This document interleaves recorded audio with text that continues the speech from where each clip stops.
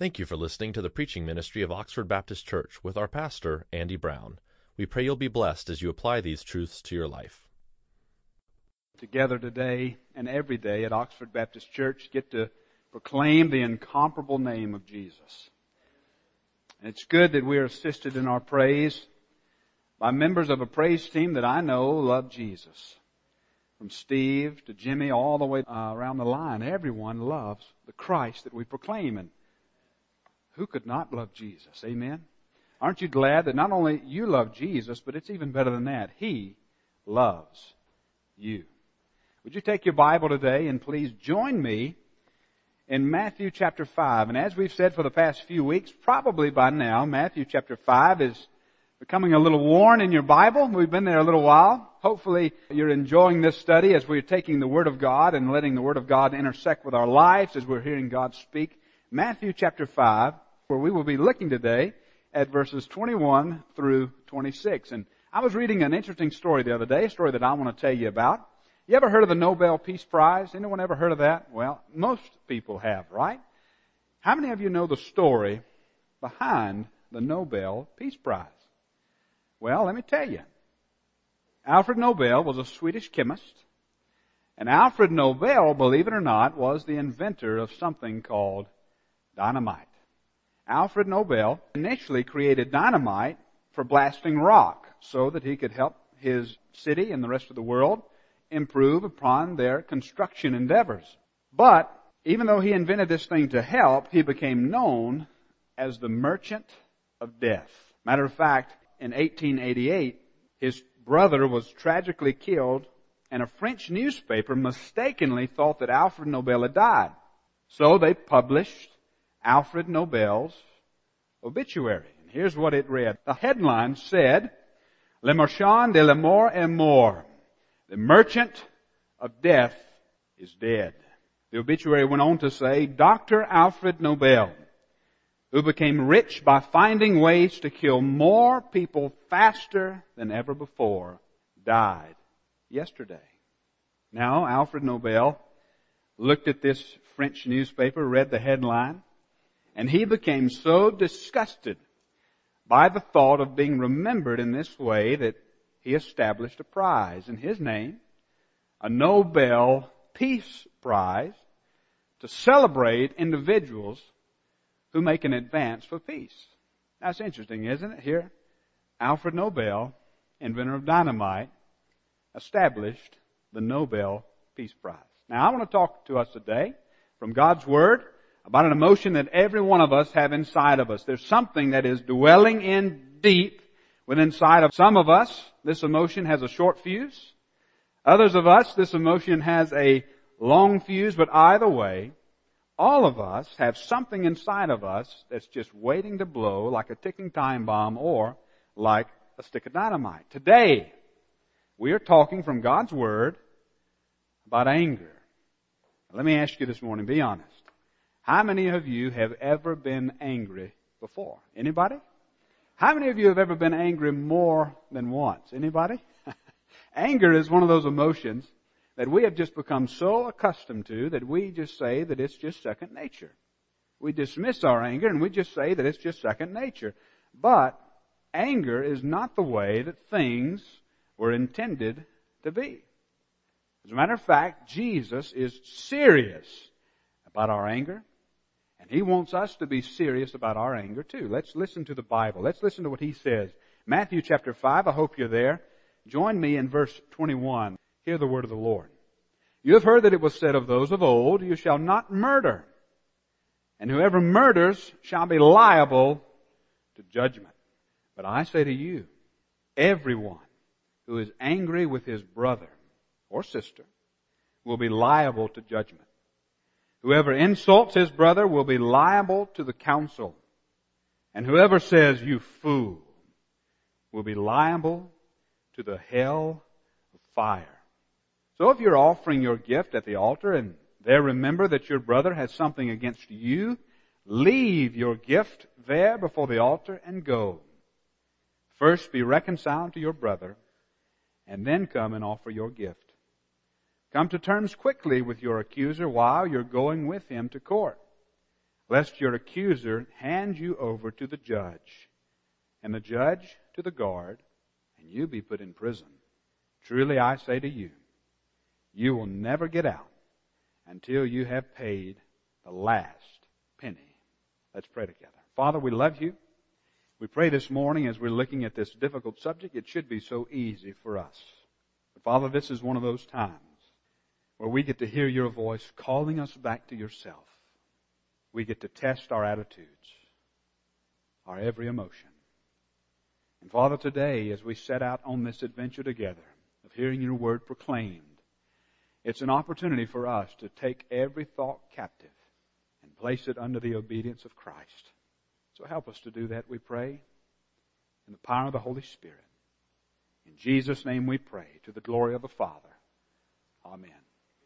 Now, anger. Everyone in here has been angry before. Hopefully none of you are angry right now.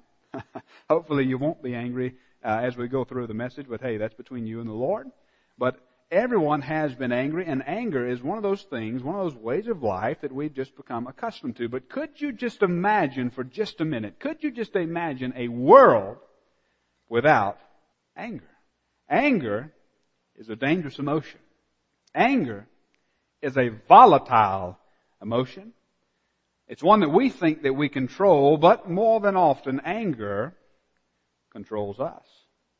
I don't have to convince you this morning, and you already know because you heard the headline this morning or last week or yesterday, or you experienced the last election that we had, whatever the case may be. We live in a world that is flat out, outright angry.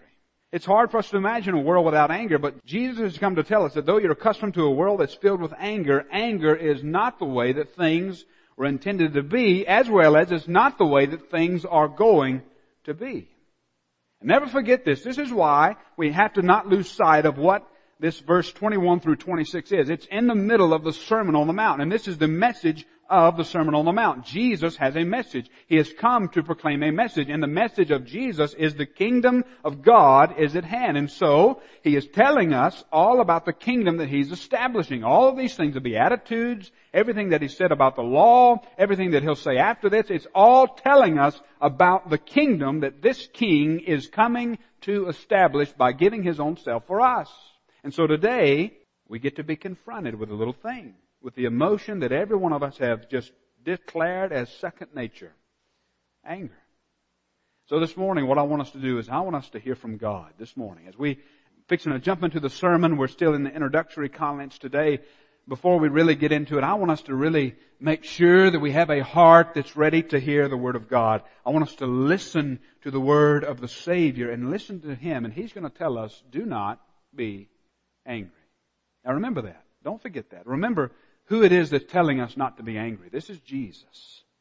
And what do we know about Jesus? This is the God who will hang from the cross, who took on my sin and your sin. He's hanging on a cross, beaten, bloodied, broken, not because of His own guilt, but because of your guilt and my guilt. And He's going to look down with His soldiers that hung Him to the cross, with the Pharisees that falsely accused Him. He's going to look from the cross and muster up enough energy to look at this crowd and say, Father, forgive them, for they know not what they do.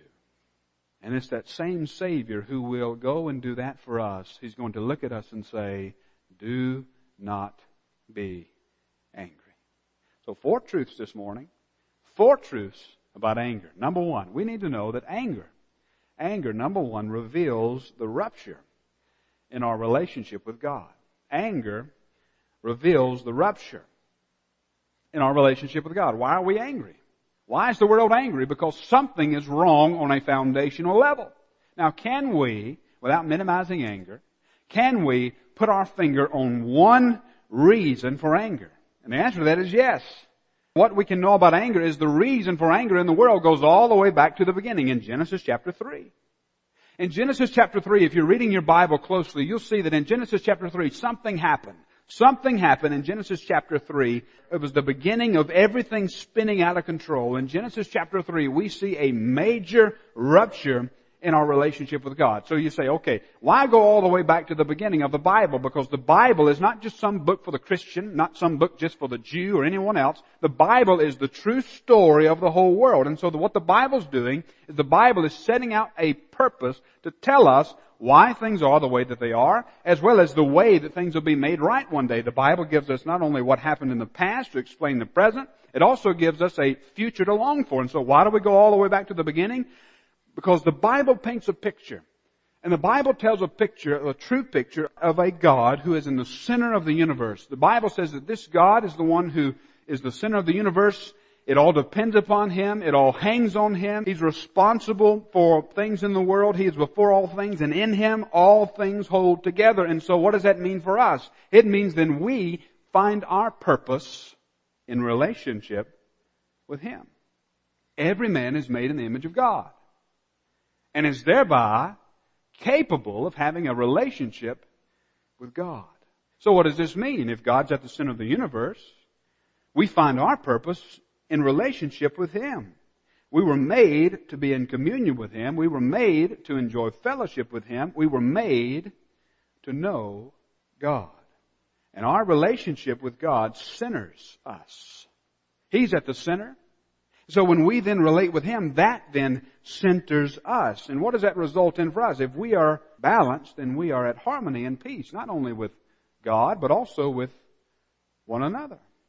So what happens then when God is removed from His rightful place? What happens when God, who's the center of everything, if we unbalance things and we remove Him from His proper place? What happens? Well, chaos, disharmony, anger, hate, murder, injustice, everything else comes from us removing our affections from God. We don't honor God. And as a result of us not honoring God, we treat our fellow man as less than human. We now get angry with one another because deep down at our core, things are not right with God. Now think back to Genesis. What happens as a result of everything Genesis chapter 3 saying where man removed God from the center of his affections? What happens? The first thing that happens, do you remember? This is so important for us to think about biblically and theologically. What happens? The first thing that happens in Genesis, the first consequence that we see from a ruptured relationship with God is a brother rising against his own brother and killing him. Cain kills Abel. Why did Cain murder Abel? Well, anger. It's hard for us, even as we're talking about this in the very beginning, since anger has been in the very beginning, since the very beginning, it is hard for us to even imagine a world without anger. Now let me just say this before we get started any deeper. I want to say this, that what this sermon is this is not a call for pacifism. Understand that. I believe there are some Christians who are pacifists and they can defend that position. I am not a Christian pacifist. I don't think that you have to be necessarily a Christian pacifist because of this message, don't be angry. This is not a call for pacifism. Listen carefully. This is a call for our hearts to hate anger. Now, that sounds crazy, doesn't it? Hate anger? What are you talking about? That sounds paradoxical. Hate anger. Listen, what are you saying? I'm saying that we hate hate. It sounds funny, doesn't it? But that's what God's calling us to do. Hate hate. And then long for the day when such things as injustice, sinfulness, and anger will be no more. And that's the world that God is bringing. But until then, He tells us to not be angry. Some anger is good, right? Wouldn't you say that some anger is good?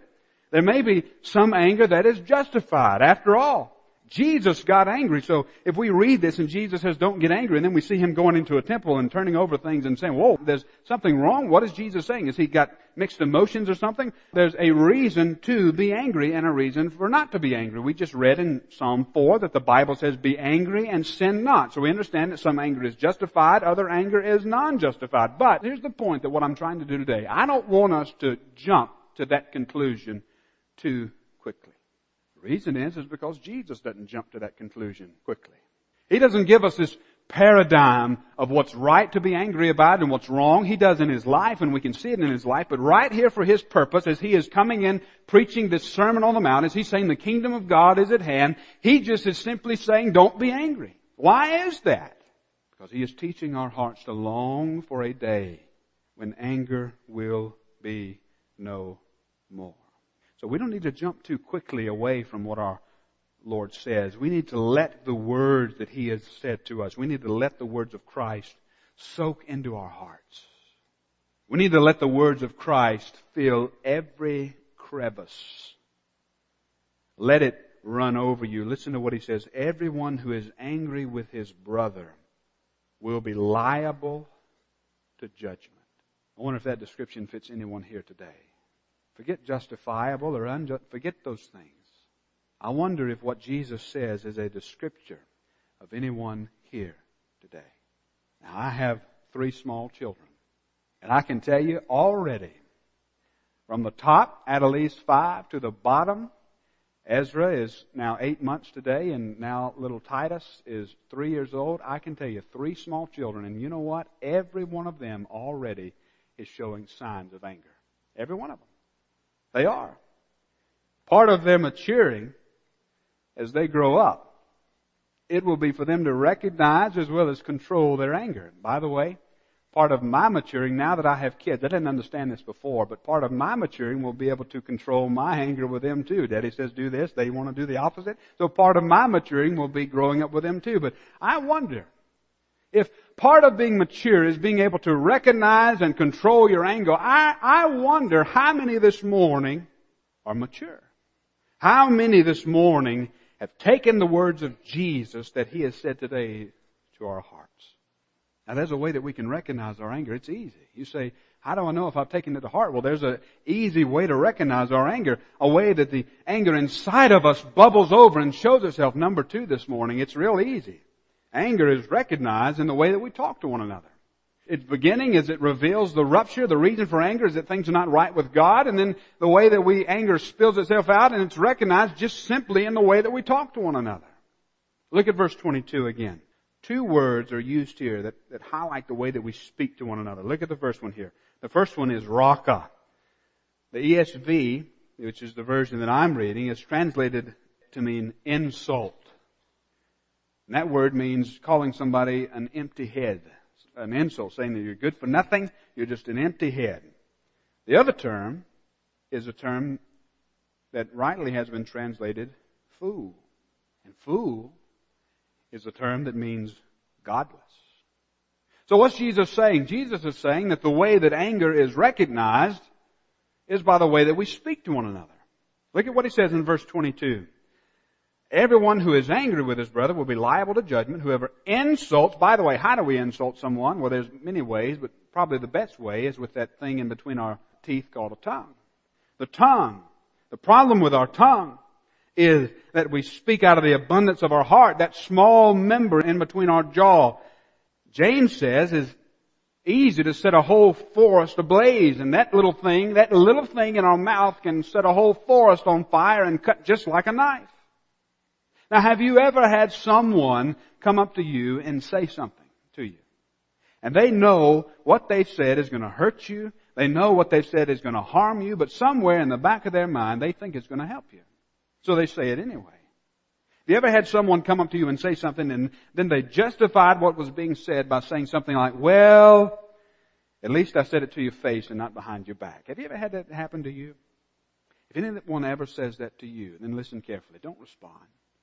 There's no reason for you to say anything other than thank you, God bless you.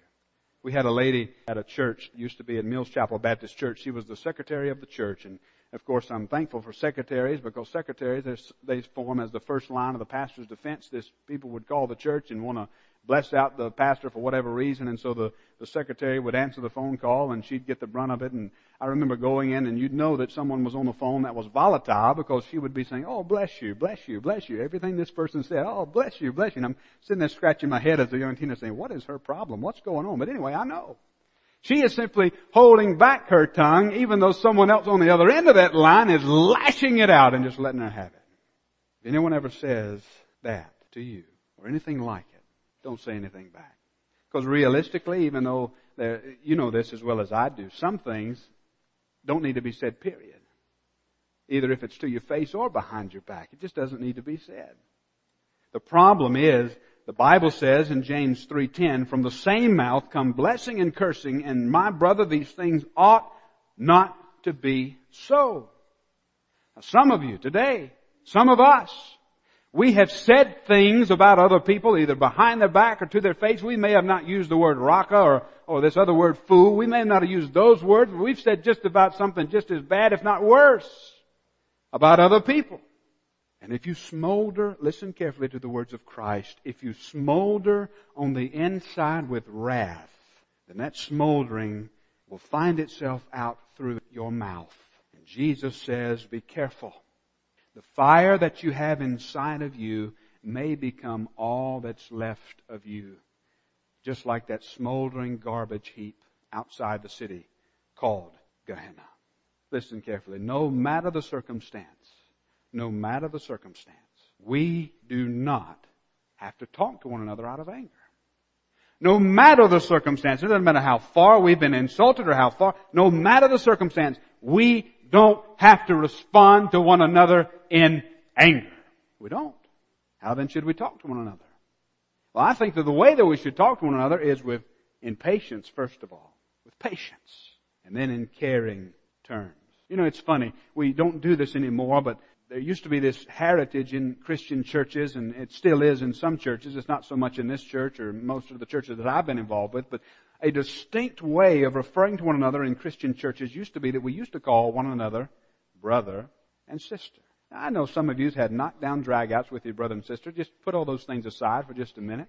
My brother and I, we used to shoot BB guns at each other. Anyway, that's another sermon for another day. But you know, we never aim for the eyes. Anyway, that's a different sermon for another day. But no matter the circumstances, we used to talk to one another and we used to say brother and sister. Think about that for just a minute. We take perfect strangers. This guy could, as a matter of fact, I was over by the Dead Sea in Israel. Here I am talking to a fella, talking to a Palestinian, who's a follower of Jesus Christ. Now, you know the relationship that we have with Palestine as Americans, right? We don't have one. You know, I've got more in common with that man trying to sell me some kind of cream for my face, who's a follower of Jesus Christ in Palestine by the Dead Sea, than I have in common with some of those people that I stood in my voting precinct. I can call him brother. He could call me brother. It used to be something distinct, and it still is distinct, the way that we talk to one another. We call each other brother and sister. You know what those terms are? They are terms of endearment. Terms of care. You see, where the world is trying to outdo one another through cutting each other's throats and trying to get advantage and take advantage, the Bible says in Romans 12:10 that we are supposed to be outdoing one another as well. But the way that we outdo one another is in love and honor. That's what we're to be known as. We're to be known as those who outdo one another in love.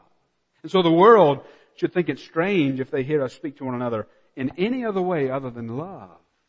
That's what they should think strange. So how then should we talk to one another if Jesus is saying that the way that anger reveals itself is recognized in the way that we talk to one another? Is there a way that you and I can talk to one another? Yes, there is. Listen to what the Bible says in Ephesians. And this is so good. And it's going to be up on the screen so that we can talk about it for just a minute. Listen to what it says. Right out of the gut, here's what it says. Let no corrupting talk come out of your mouth. Stop. How many of you does that go ahead and take you to the woodshed and you're leveled already? Let no corrupting talk come out of your mouth. Period. Let's keep going. But only such as is good for building up. And then I love this next phrase, as fits the occasion. In other words, don't go overboard, but as it fits the occasion. And you know those people that they try to go overboard, right? It's like, please quit talking to me. No, Paul is saying here, let no corrupting talk come out of your mouth, but only such as good for building up, as it fits the occasion, that it may give grace to those who hear. Now look at this next verse, and you've probably quoted this verse 1,000 times, but I don't know if you realize what the context was, and I'm glad we get to learn it together today. Do not grieve the Holy Spirit of God, by whom you were sealed for the day of redemption. Whoa. What does quenching the Spirit of God have to do with the way we talk to one another? Everything. Let all bitterness, wrath, anger, clamor, that is a lot of noise, a lot of hollering, be put away from you, along with all malice. Be kind to one another, tender-hearted, forgiving one another, as Christ in God has forgiven you. Read that last line. Read it to yourself. Be kind to one another. Tender-hearted. Forgiving one another as God in Christ has forgiven you. We have the greatest reason on earth to be kind to one another. You know what it is?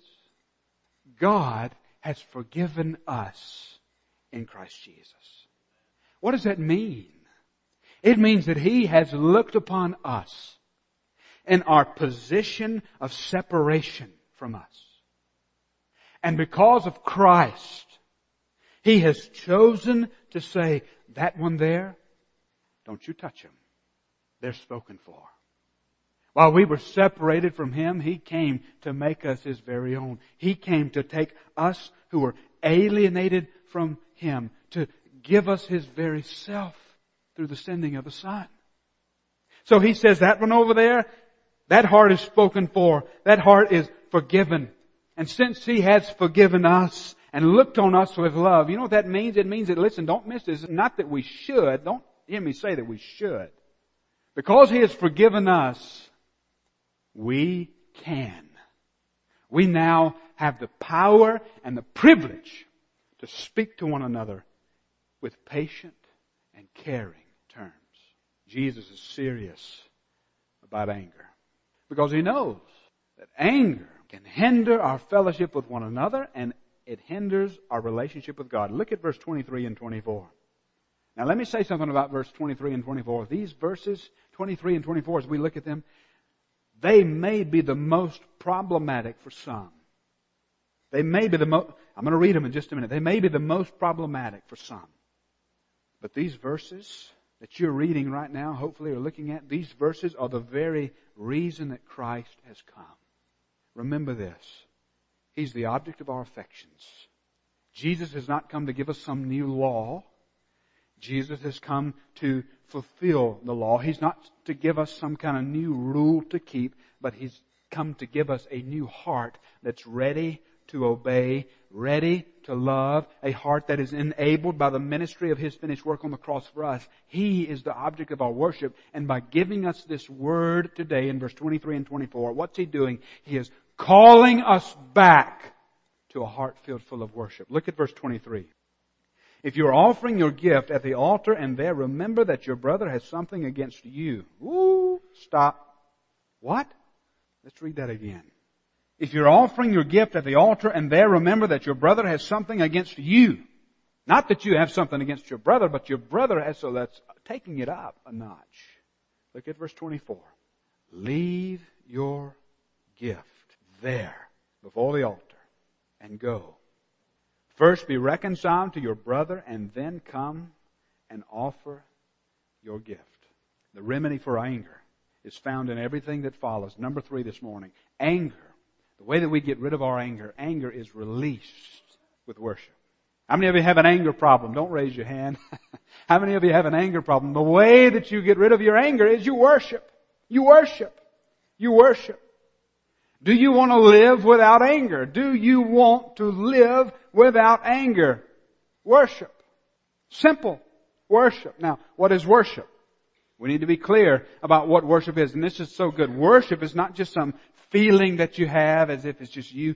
Worship is that time where you are confronted with the truth of God and you react to what you've learned. That moment where you're confronted is not worship. That moment where you react and respond to what you've learned, that's worship. And so God is calling us to worship. There is nothing better for you to be regularly exposing yourself to the truth of God. This is why the ministry of preaching is so important for your spiritual growth. Some guys, they like to dichotomize. They like to say, well, I'm going to preach and I'm going to make disciples. I'm going to make disciples as I'm preaching because this is the power of God's Word from behind the pulpit. We are confronted with the message of God's Word. And so this is what He does today. You need to expose yourself regularly to moments of reflection on the awe-inspiring majesty of God, and those moments are special.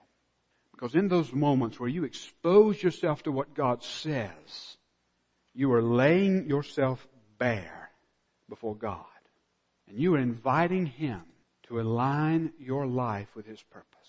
And you're trusting Him to take what's crooked in you and make it straight. And that's worship. And this is why the guys at the altar talking to God, and then God comes at him and confronts him with this truth. Somebody has something against you. You see, listen, when we expose ourselves to God, it's a great risk. Because there's probably going to be things in your life and my life when we do this that He's going to have to straighten out. This is why I like to keep a short list with God. Because I know that there's a lot of times when He has to come and clean us out, it takes a long time sometimes. This is why I want to take a short list and have a short list with God. And this, no doubt, as we lay ourselves bare with God, will come at a greater risk. But you know what the greater risk is? The greater risk is desiring and harboring anything else in your heart other than God. That's the greater risk. Because one means reward, the other means loss. And at the heart of true worship is a desire for God to do for you what He deems best. Not what you deem best, but what He deems best. And hopefully what He's doing is your life as He's bringing you to Himself. What you desire will then turn into what He desires. And if that's different, then He'll correct it. If that's different, then He'll make it right. Because He desires what is best. We want Him to make known to us the path of life so that we can enjoy His presence forever. That's what life is all about. But what is it that happens when God comes to us and He puts a finger on whatever it is that's hindering our relationship with Him? What do we do? What happens if there's one thing that God comes and He sticks that finger down and He says, this is the part that in your life is hindering your relationship with me? What if that happens to be something where you have an unresolved issue with another person? What do? Here's what Jesus says so quickly. He says, go make friends. Leave it. Go make it right. Then come back. Now that's important. Don't miss that. He didn't say forget about worship. He said go make it right, then come back. He wants us to worship, but how does He want us to worship? What's He after? He's not after externally, us to look good on the outside. He wants our hearts. He wants everything that we are. Everything that we are. And see, this was the problem with the religious crowds of that day. They were so concerned with matters of the exterior, they just dismissed the heart. But see, the problem is? God doesn't care anything about what's on the outside. Well, I shouldn't say anything. He cares more about what's on the inside. Because God sees the inside. And see, you and I, this is so important for us. If we're not careful, we have to fight back the pharisaical hearts that we have. We want to be self-justifiers of God instead of letting God justify us. We think that we can earn our way. We think that we can just perform better, or if we do better the next time, or maybe we just say a little extra prayer or put another bill in the plate or do and volunteer maybe our time, then that'll just settle it. And God says to obey is better than any sacrifice you could ever give. God is concerned not with just your external performance. He wants what is on the outside to be flowing from living waters that are on the inside of us. And if we have these living waters within us, listen carefully, we will keep a short account with God as well as with those around us. One of the marks of the Spirit-filled person, you know what it is they are quick to say, I'm sorry. Even if they're totally right, totally justified. They'll be quick to make amends. They'll be quick to do whatever it is to make it right. Listen to me today. True worship is the way to release your anger. When you come before God, how could you not be living at peace with all people as much as you're able? Let me put it a different way. Let me say it a different way. When you come before the God of the universe, who despite your sinfulness that has led to anger being a possibility in the world, we have sinned and thereby anger is now possible in the world. So this God, who despite our sinfulness that has led to anger being a possibility, despite our sinfulness that has brought about the wrath of God against all ungodliness, despite all of these things, He has chosen to make peace with us by the shedding of His own blood on the cross for us so that He could take enemies like you, enemies like me, and then call us family to make us joint heirs with Himself. When you come before Him and He puts His finger on an issue and He reminds you of your trespass, you will be quick to ensure that you are not hindering anyone from having fellowship with Him. Not hindering anyone from receiving the forgiveness that you already know. Because it's better for them to know God than for them to think of God and think about whatever trespass you committed against them. I wonder if there's anyone that you're hindering. If there's anyone in your life that you are hindering from enjoying a relationship with God. Is there anything that you can do about it? Yes. Leave your offering and make it right. If one of you, two of you wanted to leave right now, this is the time for you to leave. Really. That's just how serious this is. Leave. Make it right. And then come back. Lay your gift down. And then return with a heart filled full of worship. You see, number 4 this morning. Anger is redeemed by forgiveness. Christ has made an end to every hostility that was against us and God. And you know how He did it? From a cross, He said, Father, forgive them. As He has His arms outstretched, dying on the cross, He says, Father, forgive them. Now here's the truth. At one time, every one of us were the objects of God's anger. We were the objects of God's wrath. That's true. All are sinners and fallen short of the glory of God. But He has left His throne above. God did not account equality with God a thing to be grasped, but He humbled Himself by becoming obedient to the point of death, even death on a cross, so that all hostility, so that all anger, so that everything that was between us and heaven could be justified, could be made right. He took the first step for forgiveness. He accomplished forgiveness for us. We were, just as this one man was, it says in verse 25, it says that here's this accuser, and he's taking him to the guard, and here he's handing him over to the judge. You see, we were on the road, ready to be sentenced when the Son came and found us. And He called us to Himself. And what did He do? He canceled everything that was written against us, nailing it away with His cross. He made peace with us by taking the wrath of God on Himself. You see why He says don't be angry? Because He knows that through His blood shed on the cross, it is going to be the definitive end of all anger, all hostility. Listen, we who have been forgiven, we have the wrath of God removed from us. We are told to be angry and sin not.